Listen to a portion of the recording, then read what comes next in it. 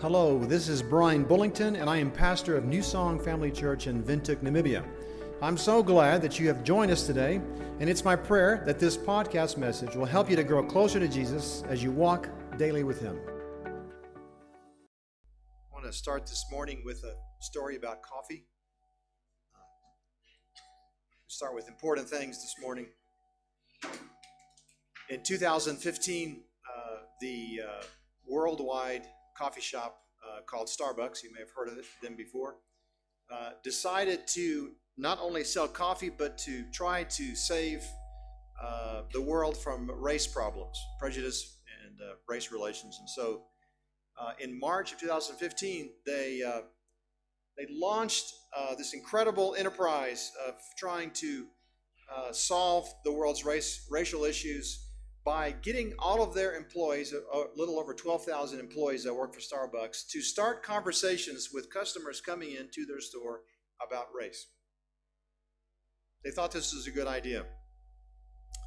They would say, "Welcome to our shop," and then, if possible, start a conversation about race. And then they would, if the customer continued to order coffee, they would order the coffee, and then on the cup, they would write #RaceTogether with a Sharpie on the cup, just to make the point and hand the coffee over to the client. This strategy of Starbucks is still in play today. No, it's not. They scrapped this quickly.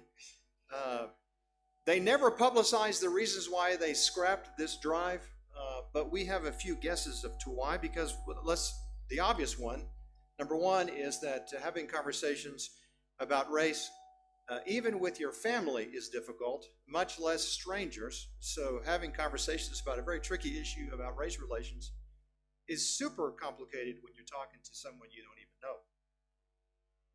But I think the most glaring reason why this was not successful is that if you like coffee, if you're a coffee addict, the last thing you want to do before you have your coffee is to have a conversation. No conversations, please. Just coffee. And people who make and sell coffee should know better, right? That people are not nice. Coffee addicts are not nice before they've had coffee. We can talk all day long. Just give me my coffee first, and then we'll talk. Starbucks forgot for just a moment that their main product was coffee, not conversations. Coffee first, then conversations. Now, I would imagine that there have been incredible, moving conversations while people are drinking coffee, even possibly about how to get along with other races. Starbucks should have understood that possibly the problem that would solve most people's problems, the solution to solve most people's problems would just be selling a cup of coffee. Here, take coffee, go about your day. That's all they need to do. And that's why they've been so popular, is because most people think their coffee is amazing, and some people keep buying it. Not everyone. I realized this morning not all of you are coffee addicts like I am, but I like coffee. I love coffee. Now, as much as I love coffee, I realize that it's not the secret to my life. It really isn't. Coffee's good, but it's not really the secret to life. I've heard people say coffee is life. I'm sure it's helpful, great, but truly, we would hopefully all agree in this room this morning that the secret to life is relationship with Jesus. I hope we would agree with that. That's really the secret. And just as coffee to Starbucks does coffee, the body of Christ, the greatest thing, the greatest product, the greatest direction that they point people to is Jesus. We as the church revolve around this one central figure, Jesus Himself. That's why we're here this morning. It all is about Him. Now, you've probably heard people stand before you in churches, if you've attended other churches, and say, it's all about ... and they'll fill in the blank. It's all about. But truly, as the body of Christ, it's all about Jesus. Truly all about him. 1 John 5. These are the words of the Apostle John. Later in life he writes this. 1 John 5, 11 and 12. And this is what God testified. He has given us eternal life. And this life is in what? His Son. And then, if we don't understand that, he makes it clear. Whoever has the Son has what? Life. Whoever does not have the Son does not have life. Jesus first, then conversations. Right? What's our highest priority? What's our reason for existence? Is so that we would have a relationship with him. The key to life, the secret to life, is relationship with Jesus. But we are distracted often by other things. And we try to satisfy and inoculate ourselves, sometimes even with coffee. Whether it's addictions or whatever else it is. But ultimately, the secret to life is Christ and Christ alone. We sometimes believe that possibly if we can just attend church enough. Maybe if I can just get to church at least once a week, that's going to give me life. And truly, church attendance is fantastic. There's nothing wrong with going to church. Matter of fact, it's biblical. But the purpose of church is to point us to relationship with Jesus Christ. The purpose of anything we do ultimately revolves around knowing him. Paul said it this way. Paul in Philippians 3 verse 8 says this. What is more? This is what he says. I consider everything a loss compared to the surpassing greatness of knowing Christ Jesus, my Lord, for whose sake I have lost everything. Everything, he said. And I love to say this like someone from London would say this. I consider them rubbish that I may gain Christ.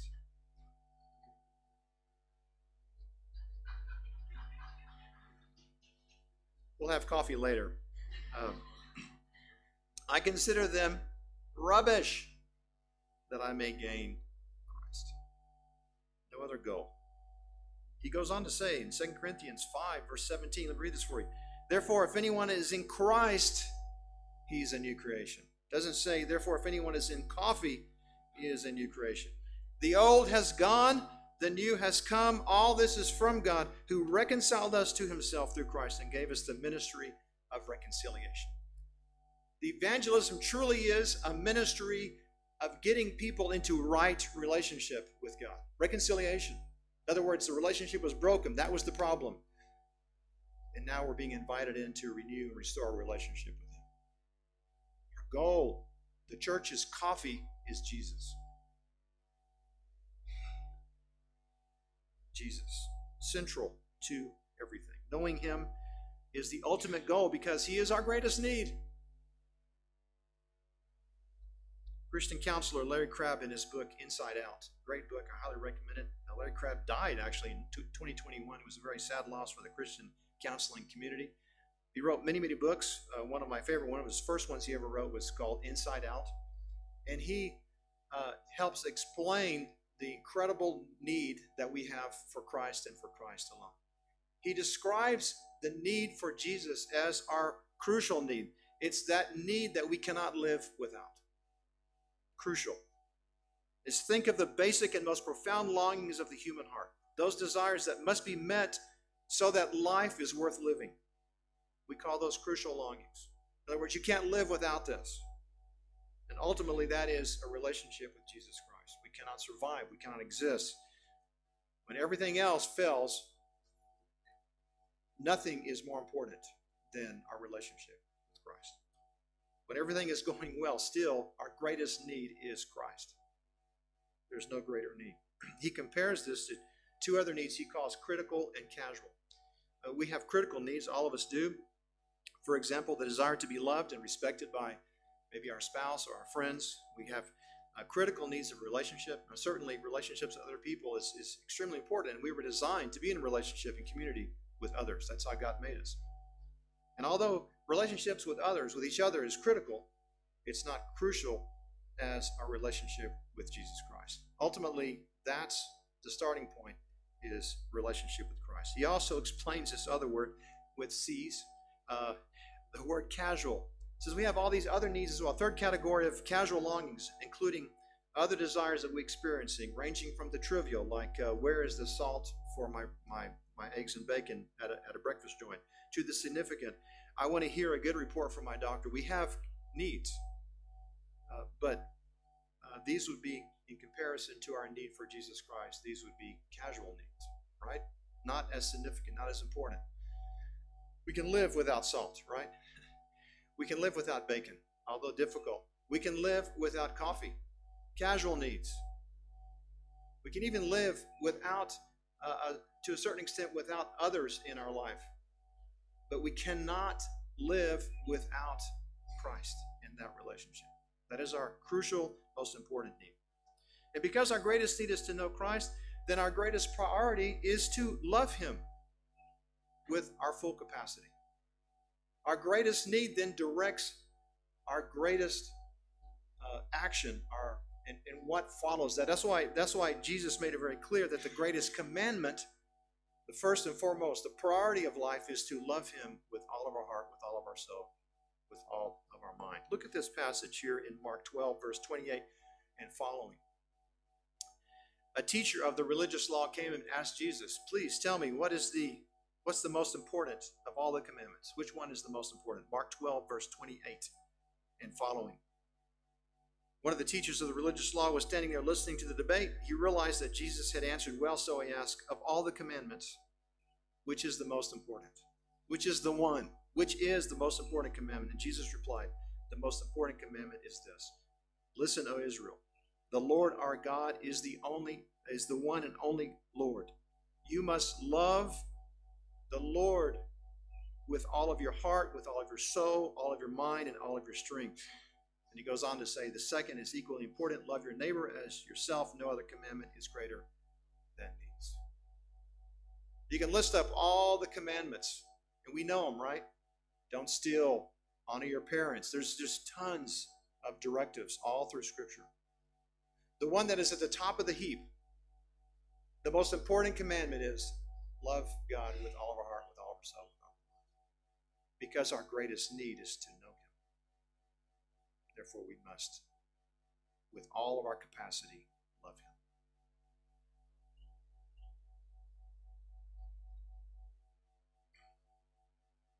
All of our heart, all of our soul, all of our mind, all of our strength.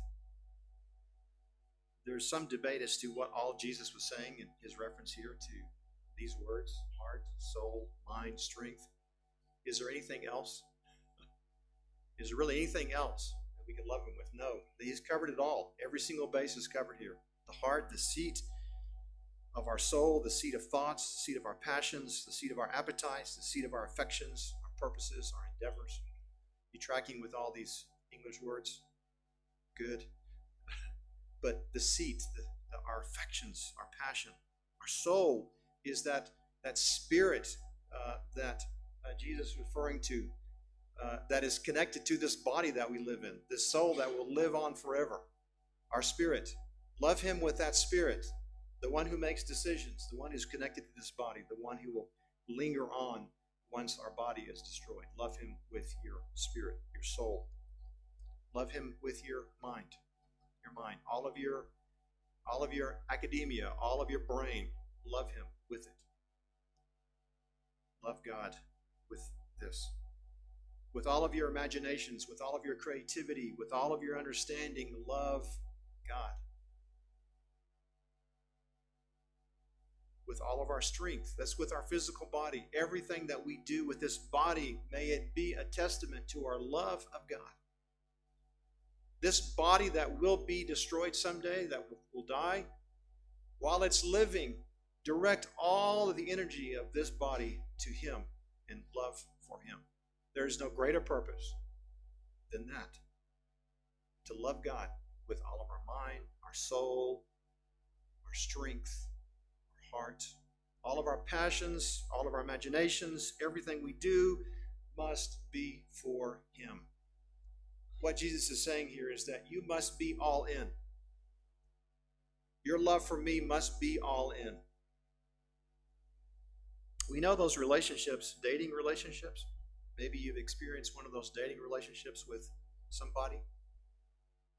You're getting serious, you're enjoying each other, and then all of a sudden one of you starts thinking, you know what, I think maybe I want to do this the rest of my life with this person.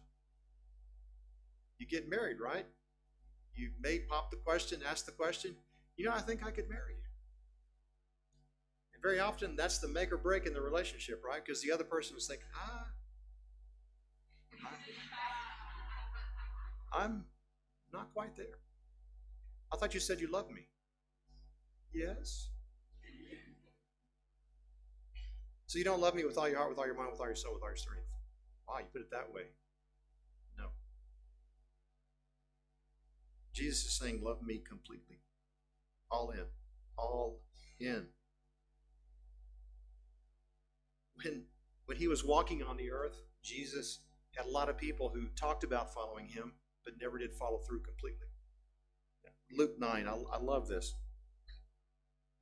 He says, Jesus said to a person, come follow me. The man agreed, but he said, Lord, first, let me return home and bury my father. How did Jesus respond? Oh, that's a great idea. Yeah, you should take care of the dead. Please, take some time off, go bury. No, what did he say? Jesus told them, let the spiritually dead bury their own dead. Your duty is to go and preach about the kingdom of God. And another one, he said, yes, Lord, I will follow you, but first let me say goodbye to my family. But Jesus told them, anyone who puts a hand to the plow and then looks back is not fit for the kingdom of God. You realize what Jesus is asking for us, right? Do we understand what it means all? All of our strength, all of our mind, everything? It means that Jesus truly is the priority over everything else. Love God with all of our heart. All in. All in. I enjoy watching YouTube videos of people who do stupid things. One of those, and they would not consider it stupid, one of those is jumping out of either a helicopter, jumping off a mountain in a wingsuit. Have you ever seen this? These guys that jump off and they plummet, looks like they're about to die, and then all of a sudden they spread their wings out and wind catches them, and they go precariously over the tops of trees and rocks, and eventually they pull their parachute and hopefully they survive and they land safely. But I can tell you right now, when they jump out of that plane, they are all in. All right? There's no turning back. There's no turning back. And I've been told by people who do this that once they jump, it's everything in their body, their mind, everything is focused on staying alive. As they're whipping through whatever they're whipping through, they're just barely making it but everything is focused on, let's stay alive so we can land. Everything.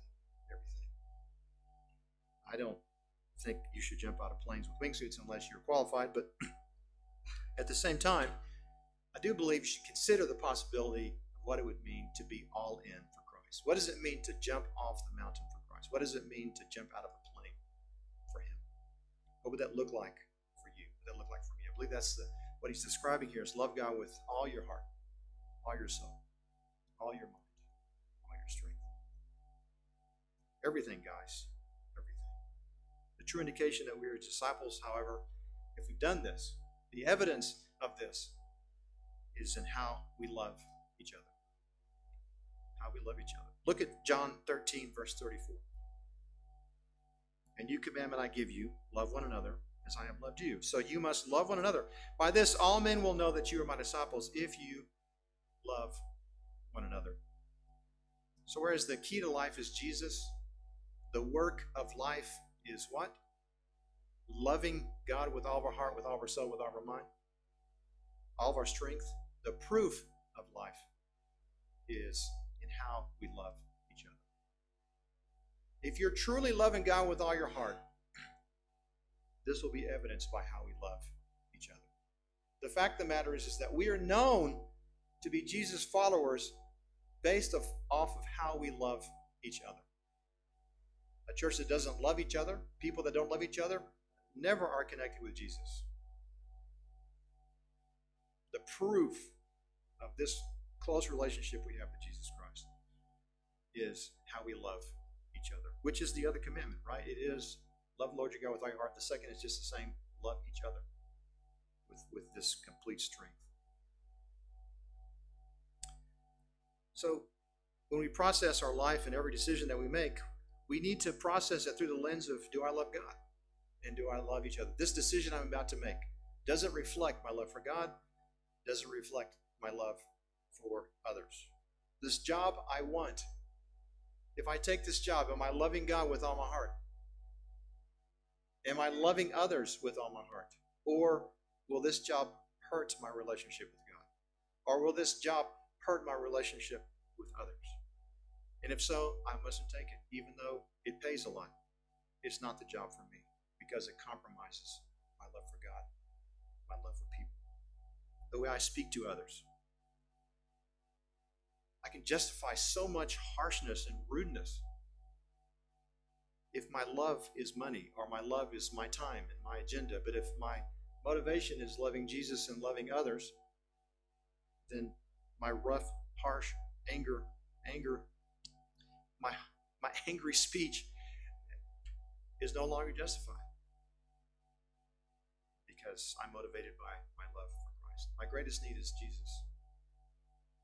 My greatest command is to love Him. And the proof of my relationship with Christ, if it's good, is going to be that I love others effectively. So essentially the process is like this. The goal of life is what? To know Him, right? To know Jesus Christ. Then everything else is rubbish compared to knowing Him, right? There's nothing more great than that. And so the work of life is, and the command of Christ is to love God with all of our passions, with all of our mind, with all of our physical strength. We love God. And the proof of that is how we love each other. You know what's interesting? We often try to solve our greatest problem with good things, right?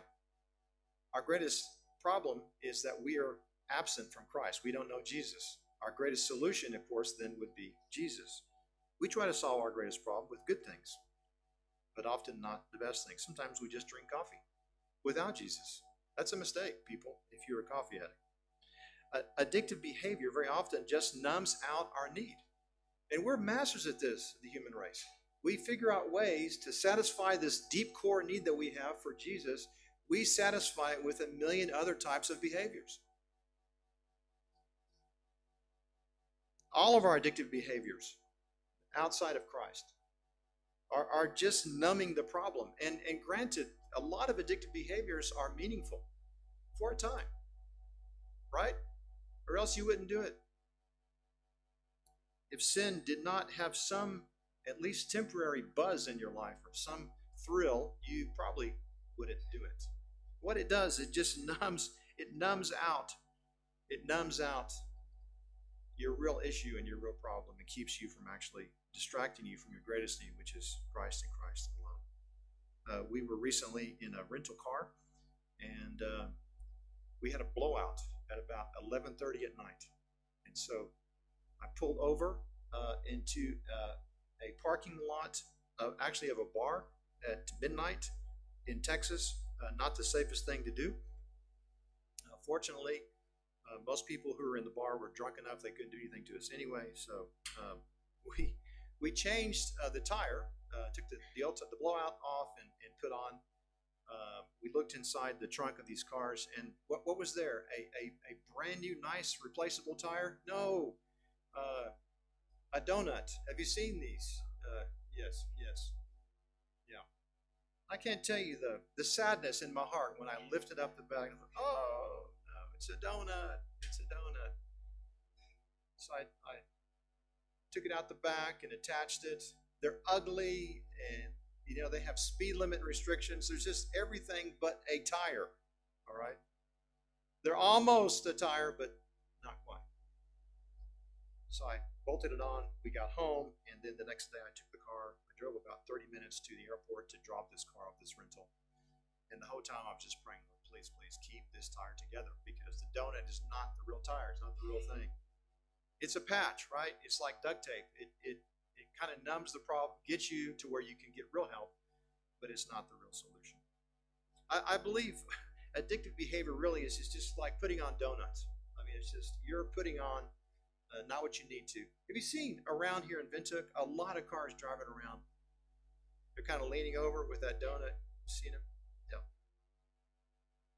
I often, whenever I see those, I feel like I want to make an appointment with the manufacturers of cars and say, what were you thinking? All right, just a little bit more money, a little more space in your car. Put a real tire in the back of the car. The same with coffee. When I buy coffee, I just want the coffee. I don't want conversations. And I'm actually paid to be nice to people. But I still just want the coffee.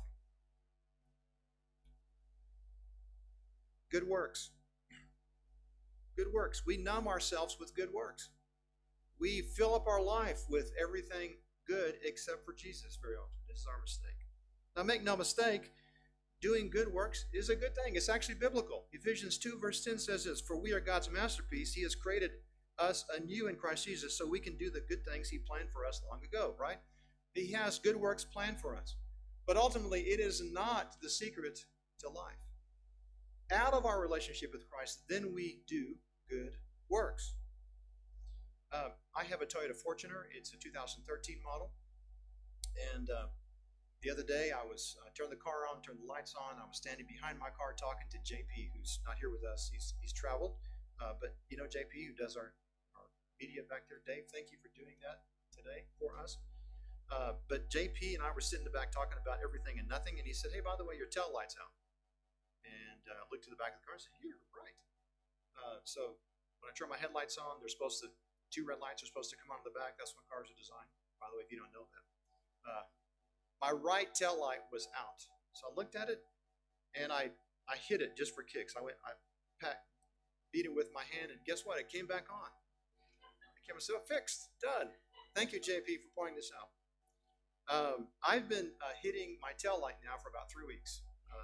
Every time I turn my car on, and I'm trying to decide how long I'm going to do that, before I actually fix it. Now, because it came on when I hit it, I realized there's probably a wire that's been disconnected that when you tap it, it connects again, or the bulb is loose. But fixing it is not hitting my light every time I turn my car on, right? At some point, I'm going to have to go to a deeper level.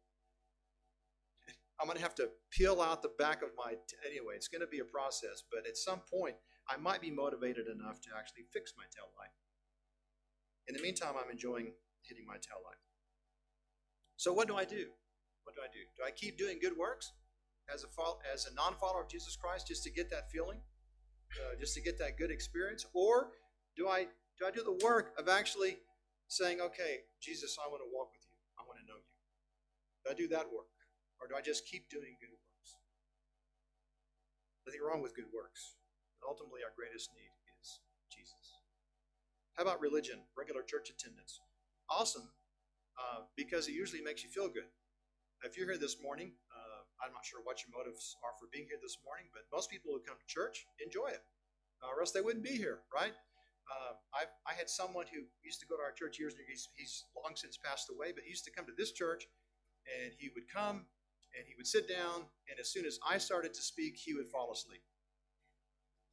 And afterwards, he came to me one day. He realized that I saw him sleeping, and he said, "Listen, I hope you don't mind me sleeping." He says, "But whenever you start speaking, I just feel this peace, and it's one of the first times in the whole week that I can rest, and so that's why I sleep." I told him, I said, that is the most incredible reason for sleeping through a sermon that I've ever heard in my entire life. Thank you for sharing that. But he points out a really good point that often when we come to church, we feel something, we experience something in the gathering of believers in the church that very often we can't explain. There's this peace, there's this joy that sometimes we experience in the presence of other believers in the church. We had a young man who came to YWAP for years and years, and when he first started coming, he would say, when I come here, I don't feel good, but if I'm here for a while, I start feeling good. And it started bugging him because he didn't know what it was. Why do I feel so good when I come here? I said, well, you feel so good because you're sitting around people who know Jesus. And the Spirit of God is here. And that's the peace you're feeling. Who is just Jesus? He asked me. That was his next question. I shared Christ with him. He gave his life to Christ. And he's been growing in his faith now for years. He loves Jesus. That is his main thing now. He realizes that's the source of life is Jesus Christ. Church is great, but this church must point people to Jesus Christ. The source of life is him. Nothing wrong with going to church either, right? Bible actually is biblical. Hebrews 10, verse 25. And let us not neglect our meeting together, right? As some people do, but encourage one another, especially now that the day of his return is drawing near. Yeah, we are invited to go to church. Church is important, significant, but not as significant as our relationship with Jesus Christ. We come together here to celebrate that relationship with him, to praise him, to lift him up, to highlight, to glorify God who gives us life. And therefore we love him with all of our heart, with all of our soul, with all of our mind. I want to show you the last part of the story here with this religious leader came and spoke to Jesus about what's the greatest commandment. This was the follow-up story here. Look at verse 32. The teacher of religious law replied, Well said, teacher, you have spoken the truth. So after Jesus said, you must love the Lord your God with all your heart, with all your soul, with all your mind, and love your neighbor, this is what this religious leader said. Well said, teacher. You have spoken the truth by saying that there is only one God and no other. And I know it is important to love him with all my heart, and with all my understanding, and with all my strength, and to love my neighbor as myself. This is more important than to offer all of the burnt offerings and sacrifices required in the law. And Jesus, realizing how much the man understood, Jesus said to him, you are not far from the kingdom of God. And after that, we're told, no one dared to ask him any more questions. I love this response because I think the response of this leader to Jesus is very often how we respond to Jesus, to the greatest commandment. Jesus says, love the Lord your God with all your heart, with all your soul, with all your mind. The greatest commandment. I think most of us here in this room would say, yeah, that's true. When all comes down to it's how we love God and how we love each other, right? We'd all agree with that. Well said, teacher. There's no indication in Scripture that this guy ever started following Jesus. We don't see any follow-up story on this religious leader. All we know is that he agreed that it was a good idea to love God. Matter of fact, instead of saying it's the greatest commandment, what did he say here? I agree that it's important to love God and to love each other. All of us, just like this teacher, have then an opportunity to make a choice, to decide, am I really all in or not? Am I going to jump off a mountain? Am I going to jump off the plane? Am I going to take this seriously? Or am I just going to discuss the beauty and the truth of it all? Well said, teacher. You can just hear it. It's like, you know what? You're pretty smart. You're onto something there, Jesus. Wow, that's incredible. You're brilliant. You're wise. Jesus said, you're not far from the kingdom of God. If you agree this morning, if we agree that the greatest commandment is to love God with all our heart, with all our soul, with all our mind, with all our strength, we have choices, right? You just agree with it. Well said. Well said. That's true. Amen.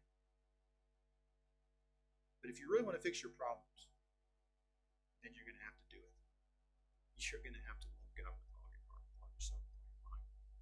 Because your greatest problem is that you don't know Jesus. That's our greatest problem. Mankind's greatest problem is not knowing Jesus Christ. The greatest solution to a problem is Christ. In a relationship with him. Therefore, we need to love him with everything. Everything. Everything. Aren't you tired of doing everything but what will fix your problem?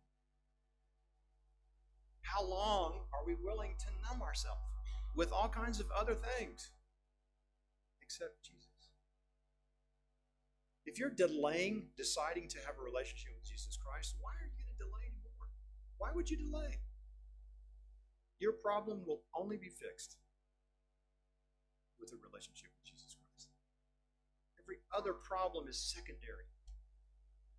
And I would be willing to bet you that, I'm not going to bet you, I'm telling you this is a fact, that if you get your relationship with Christ right, these other issues in your life that you consider to be priority problems will be resolved as well. Jesus Christ needs to be here first. Please, no conversations, just Jesus. I just want Jesus. That's all. I'm talking about anything else. Just give me Jesus. Just give me Jesus. Let's pray together. Lord Jesus, I praise you, God. I thank you that you are the solution. You are our greatest need. Oh Lord, how we love you. We praise you, God. Lord, thank you, God, that you truly love us. And Lord, you have made a plan for us. Lord, you have died and risen again so that we can have life in you. Lord Jesus, thank you that you invite us even today to enter into that relationship. I pray for anyone here this morning who does not know you, Father, that they will not delay one more second, one more minute, one more month or year, Lord, that they would just say yes to you and place their faith in you this morning. This is Rico Veka, and I am also a pastor at New Song Family Church. I want to thank you for listening to this message today, and it is my hope that you will join us again for another New Song Family Church podcast.